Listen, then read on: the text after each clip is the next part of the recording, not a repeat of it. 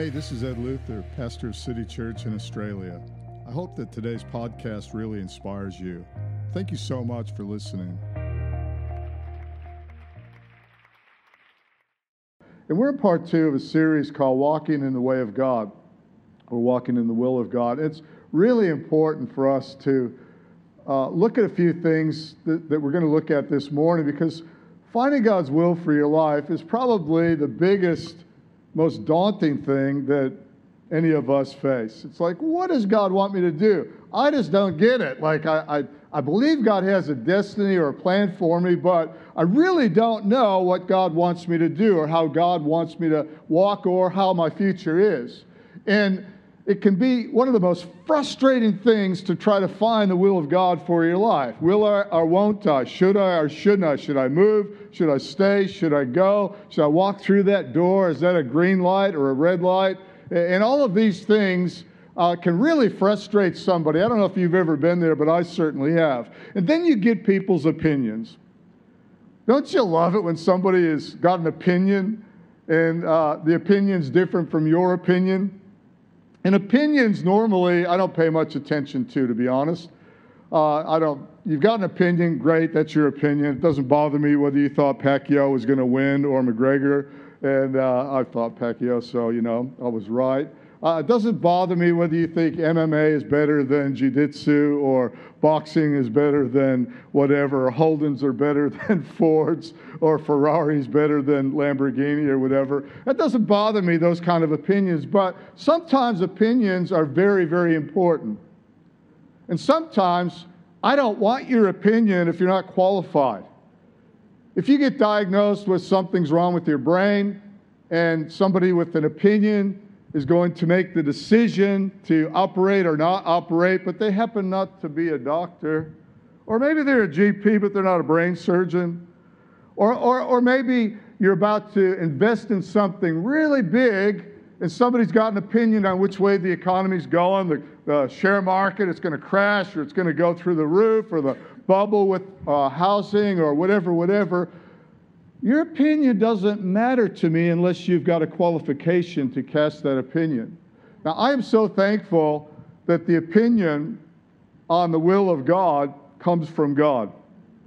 And one of the things that people tend to cast an opinion on is that if you're going through trials and hardship and you're struggling, then you must be out of the will of God.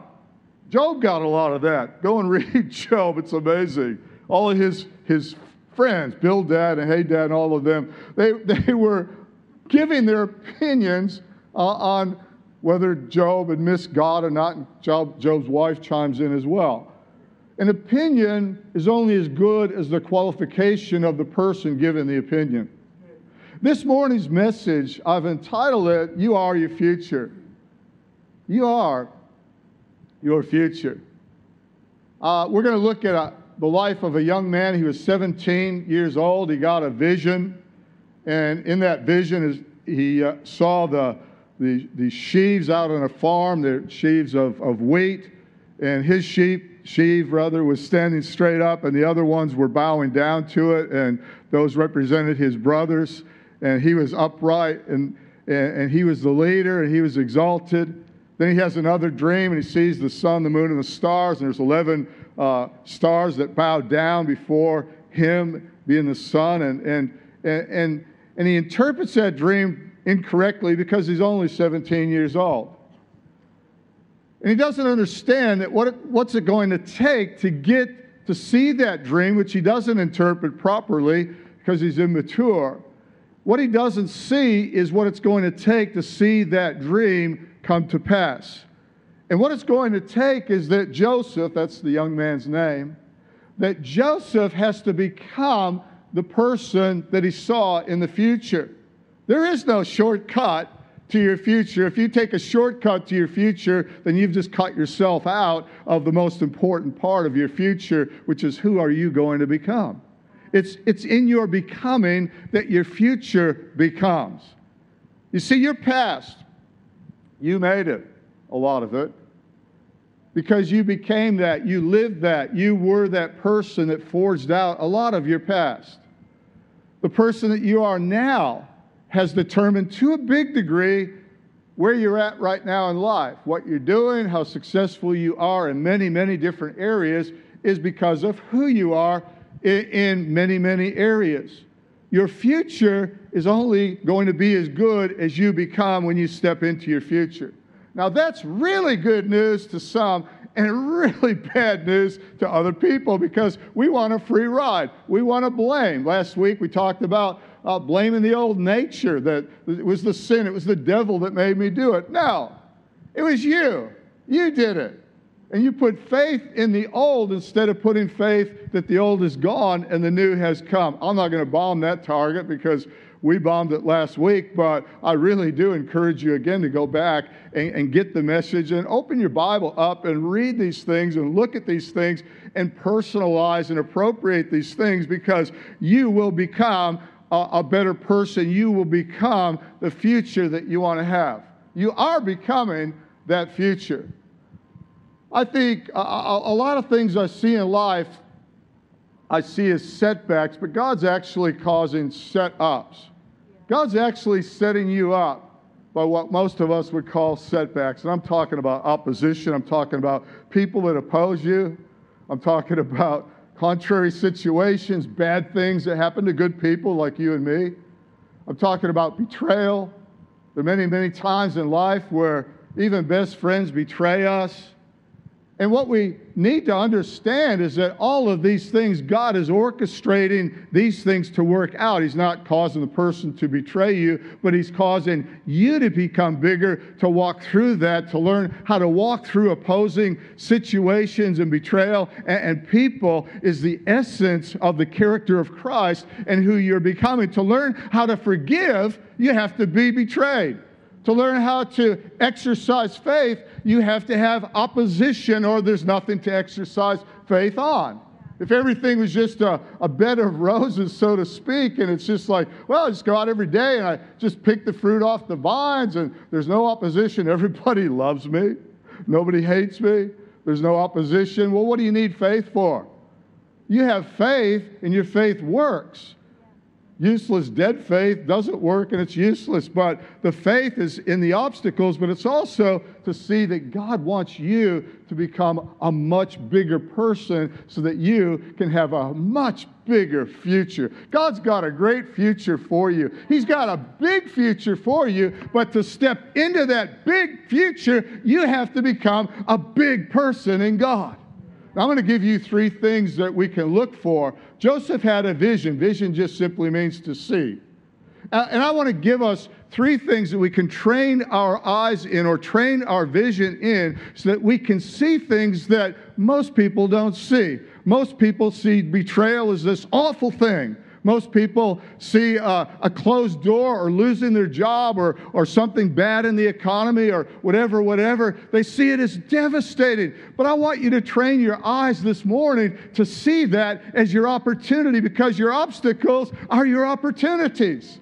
These things are there not to set you back and not to destroy you. They will make you and they will set you up. It's not so much what's happening to me, it's what's happening for me. And I want you to see that God is for you in all of these areas. I'm so excited about this morning's message because I believe that you're going to walk out of here way different than you walked in here. You're going to walk out of here with your shoulders pulled back, with a big spirit infused by the Spirit of God, enthusiastic and looking forward to these things that are out there challenging you, that have been beating you up over the week. They're not going to beat you up anymore. You are going to beat them up and you are going to grow up as a result of these things.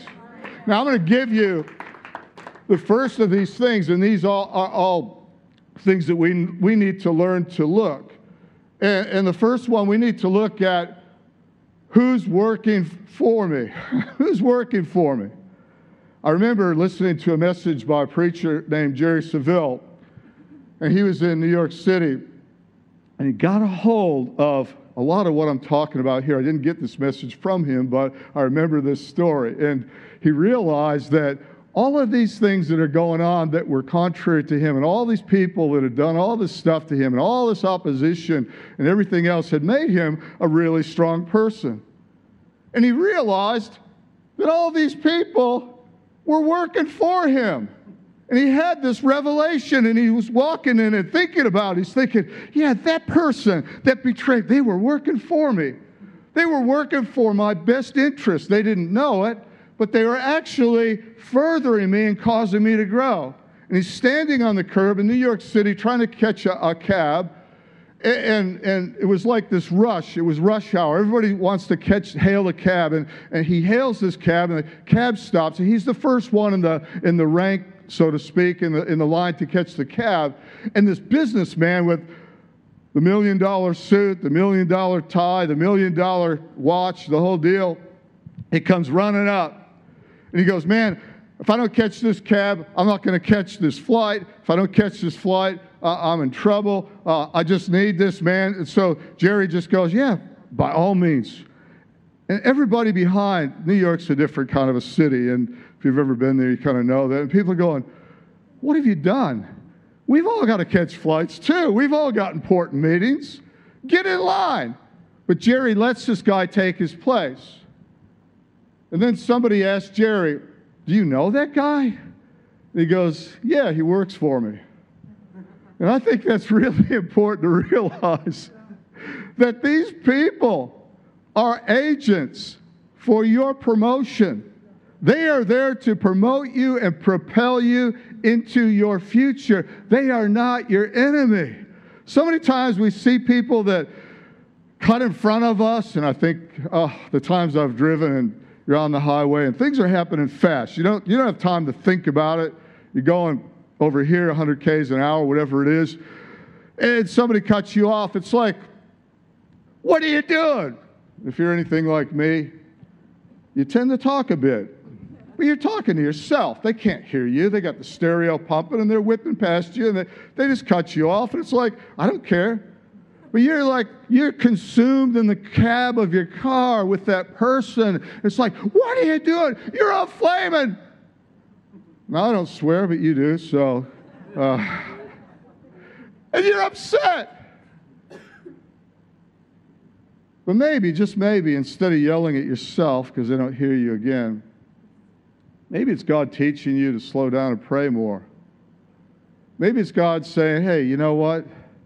Yeah, that person did the wrong thing, but you can use that to learn something called patience. Just maybe you could become a better person even though some pushy person cut you off.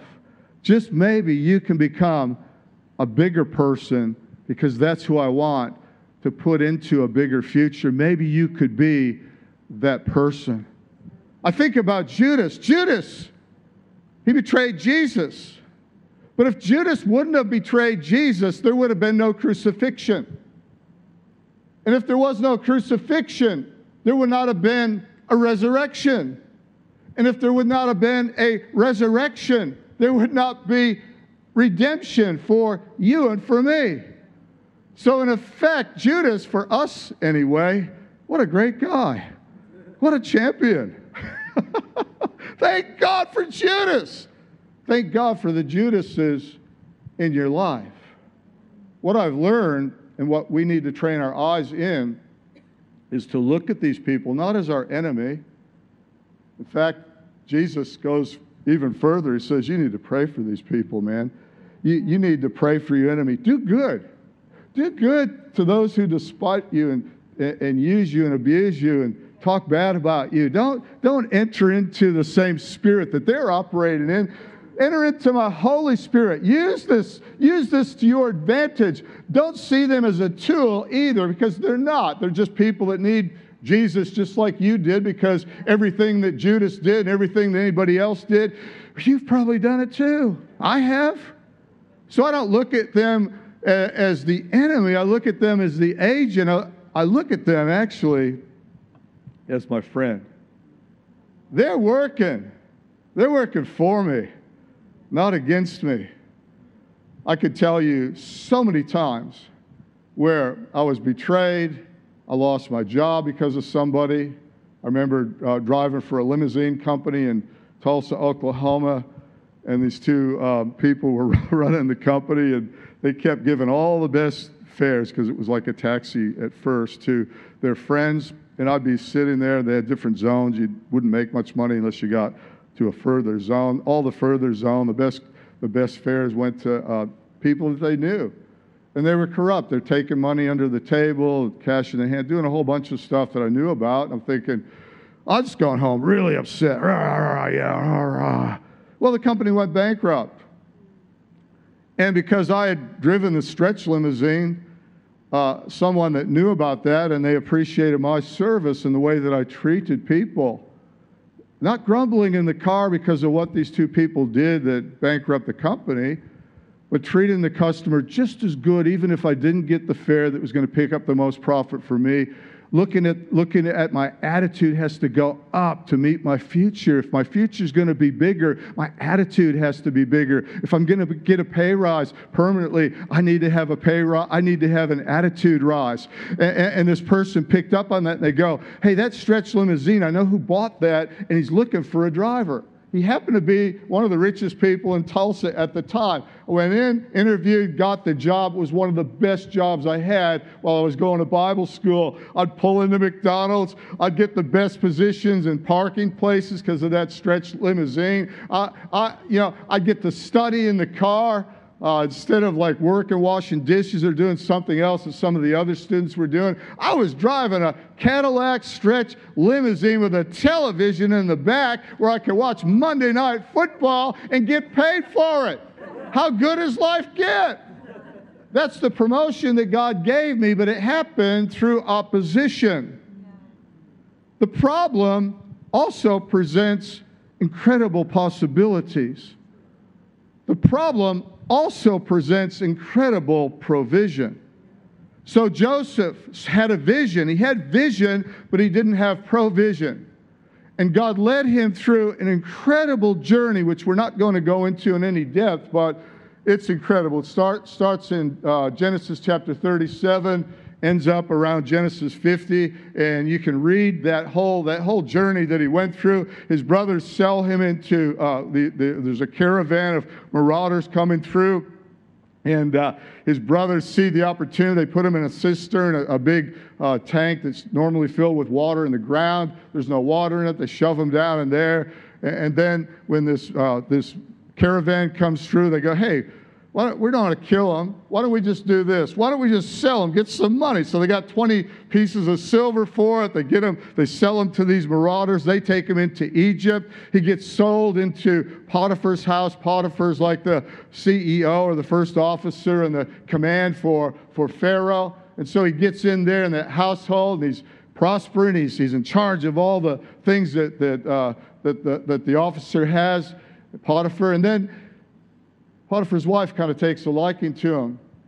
She sees, man, he's a good-looking young guy. And she goes, ooh, and she says, why don't you sleep with me? He goes, no, I couldn't do that. My boss has entrusted me with the goods of all of his house. I couldn't do that. You're the only thing, really, that I'm not in charge of, and you're his wife. Heaven forbid. And so he's pushing back, and then one day she grabs a hold of his tunic. He runs out. He's innocent. She accuses him of coming on to her. And so then he goes from Potiphar's house. Now he's in prison. And he's in that prison, and I like the fact that Joseph never gets bit. There's no mention of him ever lowering himself down to his situation.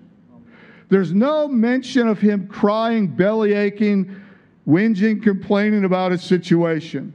Oh, I'm sure people have an opinion about him, but he is able to shake off their opinion and follow the plan.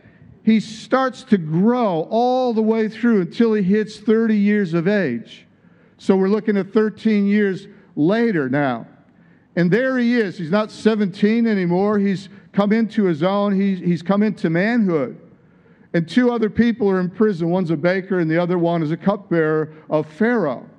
They both have dreams. He interprets their dreams. He doesn't take his gift and go, well, if it wasn't for my gift of dreaming, my vision, I wouldn't be here right now. My gift got me in this stinking prison. Do you think I'm going to interpret dreams or have a vision? No way. But he does quite the opposite. He interprets their dreams. In the first one, the cupbearer, he says to him, basically, you're going to get restored. You're going to be back there as the cupbearer of Pharaoh. Everything that you did that landed you in prison, don't worry about it. All going to be good. You're going to be back there in the palace. Woo-hoo! It gives him a timeline. And so the baker hears this. He goes, what about me? I want one too. And his prophecy for the baker is basically you're going to get your head cut off, you're going to be put on a pole, and you're dead. The same time frame that the cupbearer is going to get exalted, you're going to be executed. How good does life get? So he gives those prophecies. Now, sometime after that, Pharaoh has a dream. And Pharaoh doesn't know what that dream means. And so he calls on, guess who? The one in prison that he heard can interpret dreams accurately. Joseph is about to get promoted. He gets promoted to the right hand of Pharaoh. He is in the highest position now in the land. He was in a pretty high position with Potiphar. Now with Pharaoh, he's been promoted right. You can't get any bigger than that. And he interprets that dream. There's going to be 7 years of prosperity. Then there's going to be 7 years of famine. He executes, or he gives a plan, rather, to store up wheat so that when the famine hits after 7 years, that we're going to be sweet.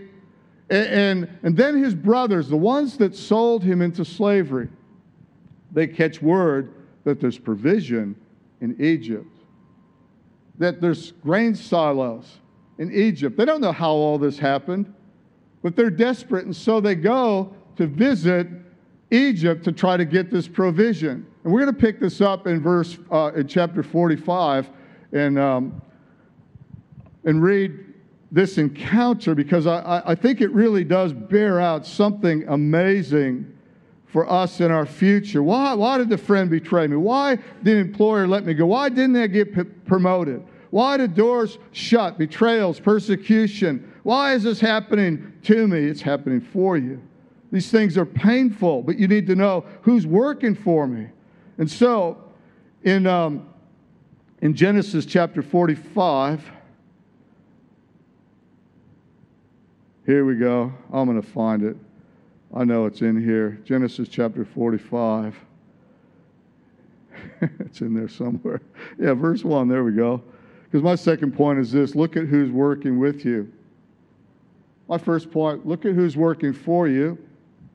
Now I want you to look at who's working with you. In Genesis 45, verse 1. And then Joseph could no longer control himself. So his brothers come. He recognizes them. They don't recognize him. And he's just trying to control his emotions. Now, you would think, what would his emotions be? These twerps sold him into a life of hell. You would think it'd be like, oh, I know who you are.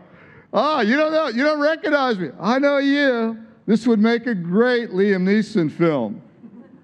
Joseph could no longer control himself before all his attendants. And it's the first time it mentions that he cries. And he cried out, have everyone leave my presence. Tells everybody except the brothers to go. So there was no one with Joseph when he made himself known to his brothers. And he wept, get this, he wept so loudly. You can imagine, he's howling. He weeps so loudly that the Egyptians heard him. And Pharaoh's household heard about it. Joseph said to his brothers, this is one of the most touching moments in Scripture. This is like mega moment. And he says, I am Joseph. Is my father still living? But his brothers were not able to answer him because they were terrified at his presence. Oh, baby, have the tables turned on us. This is like the worst thing that could happen. And then Joseph said to his brothers, come close to me. When they had done so, he said, I am your brother, Joseph, the one you sold into Egypt. Imagine that. Oh, gosh. Verse 5, though. Look at verse 5. And now, do not be distressed. This is the attitude of a big person that's going into a big future. This is what God's calling us to be, big people, to rise up. You want to know what your future is? You're it. But you've got to become that. To inherit or to get that, to take that. And so he says, and now, do not be distressed. Do not be angry with yourselves for selling me here, because it was to save lives that God sent me ahead of you. Look at who's working for you, but look at who's working with you. The Bible says in another scripture concerning the church, it says, the Lord working with them and signs and wonders following. You see, sometimes you feel really alone. If you're anything like me and you get betrayed or you lose your job or something bad happens in life, the tendency is, I just feel so lonely. It's like I'm all alone. Nobody understands. But there's never a moment where you're all alone. If you're with Christ, then He's in you. You are never alone. The Lord working with you, with signs and wonders following you and propelling you through that situation that you are going through, setting you up for a promotion. This is not a setback. This is a setup by God. These things aren't happening to you. They are happening for you. Amen. You got to look at who's working. Train your eyes to look at who's working with you. Look at Genesis 45:7. But God sent me ahead of you to preserve you as a remnant on earth and to save your lives by great deliverance. I love that. Number 3, third thing to look for, to train your eyes. Look for who is working in you. This one here, we're going to finish with it. But look at verse 8 of chapter 45 again. So then, verse 8, it was not you who sent me here, but God. Huh? we sold you. We put you in a pit. We got 30 pieces, 20 pieces rather of silver for you. We set you up to fail. Basically, you're as good as dead. We left you there. It wasn't you who sent me here, but God. And I love these next 3 words here, and I just pause on that. He made me. I know there's no comma or full stop after that. He made me. That begs the question, who's God making you right now? Who are you being made? Into whose image? And your future, what are you being made for? No opposition, no need for faith, no need for big character, and really no need for a big future either. Because for a big future, something really important, God needs a big person to step into that. How big do you want your future to be? That's how big you have to become. That's the whole purpose. It's why I love church so much. People, I don't have to go to church. You're right, you don't. You don't have to grow. But you get to come here. You get to come here, not for your sake. You're not a black hole drawing all the light in, but you get to come here so that you can be a giver and you can help somebody else that's down and discouraged. There are so many opportunities that happen when God's body gets together collectively so that we can minister to people. We can have a big future for this church. We can go into the community and be something big in the community to solve big problems. But God says, you got to be big. Each one of us has to change. Our attitudes have to go from a taker to a giver, from a victim for all these terrible things that happen to me or happens to the church or whatever, to, no, these things are there. They are there. God is orchestrating something big, and I get to be part of it. I walk out of here sometimes going, thank you, God, so much. I met somebody that just needed a pick-me-up, an encouragement, a word, and you chose me of all people. You've got to be kidding me. So listen to this. You see, success in the face of opposition, it takes courage. I remember in Joshua, I'm not going to digress to that, but in Joshua was about to cross over, just like Joseph was doing something. Joshua did something. God says, have I not commanded you to be strong and courageous? Do not be afraid. Do not be discouraged, for the Lord your God will be with you. Look at who's with you, because courage comes from Christ. Now let's go to Genesis chapter 50, and I want to read this bit here. It's just impossible to grow in faith without opposition. Verse 15 of Genesis chapter 50. And when Joseph's brothers saw that their father was dead, they said, this is like sometime after that, they go back, they bring the provision, they tell their dad, Joseph's alive, and now their dad is dead. They begin to think, maybe the only reason that he's been nice to us and kept us alive is because of Jacob. When Joseph's brothers saw that their father was dead, they said, what if Joseph holds a grudge against us and pays us back for all the wrongs we did to him? So they sent word to Joseph saying, your father left these instructions before he died. Now, whether he did or not, I don't know, but probably not. This is what you are to say to Joseph. I ask you to forgive your brothers the sins and the wrongs they committed in treating you so badly. I can imagine them getting together, drafting that letter. No, we need to add that. No, change that bit. Please forgive the sins of the servants of God, your father. The servants. And when their message came to him, Joseph wept. I don't know whether he wept because he thought, why are they still lying? They haven't changed one stinking bit. They're still the manipulating bunch of liars. But God chose them to be patriarchs. Figure that one out. His brothers then came and threw themselves down before him. We are your slaves, they said. But Joseph said to them, don't be afraid. Am I in the place of God? I love verse 20. It's quoted a lot. It's a great scripture. This kind of summarizes the whole attitude of you are your future. You intended to harm me. Let's just cut to the chase. Let's just not pull any punches. You intended to harm me.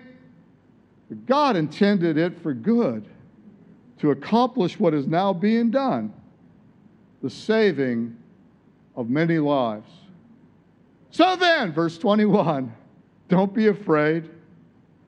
I will provide for you and your children. With the problem came provision, and it came through Joseph. And he reassured them and spoke kindly to them. How many times do we speak kindly to people that betray us and treat us very, very badly? How tempting is it not to speak kindly to those people, but to just be rude and operate in the same spirit? God, open our eyes to see who's working for us on our behalf. God, open our eyes to see who is working with us. That's you. And most important, God, open our eyes so that we can see who it is that's working in us. For a big future, you have to become a big person. Amen. I'd like our worship team to come up, and I'm going to pray for you.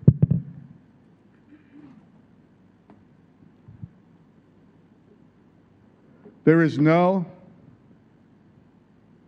better place for an opinion, and I'm talking about a qualified opinion, than the Word of God. The wisdom in the Word will point you into your destiny like nothing else. And the opinion that you're missing the will of God because you're going through something right now, or somebody's hurt you, betrayed you, you've lost your job, whatever, that opinion has to bow its knee to the Word of God. Because God's opinion is what really matters. You might be here this morning and you're facing some of the very things that we talked about. And it hurts. It does hurt. I know. I've been there. We're not talking about denying that. We're talking about calling God to come in to that hurt, that void even, for some of you, as only He can through His Holy Spirit. All the bad things that happened to you that kind of got you to this place where you're at right now, only God can show you that, and the choice that you make is who is going to get you into a great future that I have for you. Your character will grow. But the Word of God is the one place that you need to get your opinion. And God's opinion of you is He is for you, not against you. He loves you unconditionally. He will cause all things to work for good to those who love Him. In God, everything. Give thanks. In God. Give thanks for everything. In everything, rather, for this is the will of God for you. So why don't we, with our heads bowed right now, if you're watching online, if you're watching this message, wherever you're at, if you're listening to it through podcast, and you can, why don't you take a moment right now and start to thank God. Thank God for the people that betrayed you. Oh, that's a hard one. I know. Thank God for the people that abused you, if you can. Father, give people here the power of total forgiveness. Lead us into that, Lord. Start to thank God that you got passed over for that promotion, because there's probably another promotion that's way bigger in your future that you can grow into by being a bigger person than holding a grudge toward people that passed you over. Start to thank God for the person that fired you, let you go, or those people or that decision. Because I believe you'll look back and you'll go, if that wouldn't have happened, then this wouldn't have happened. If this wouldn't have happened, then I would not be where I am today. And God has promoted me. And thank God for that.